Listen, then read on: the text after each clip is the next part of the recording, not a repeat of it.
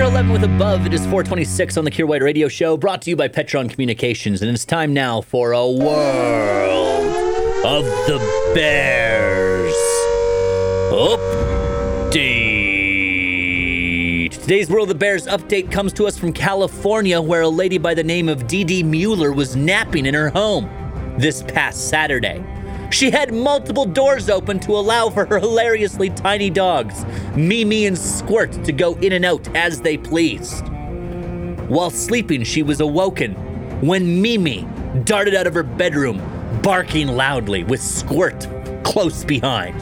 And she was all like, "What's going on here?" Checks her security cameras. There's a bear just doing a B&E in her backyard, wandering around like it owns the place. But Mimi and Squirt were like, "Not up in our watches."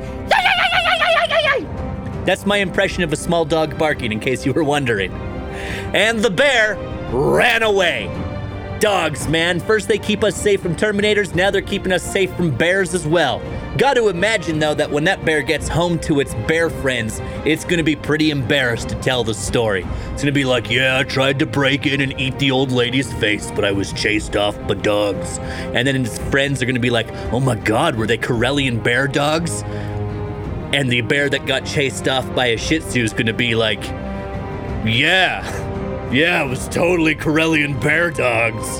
Afternoons with Kier White I'm my own best friend. on the Bear.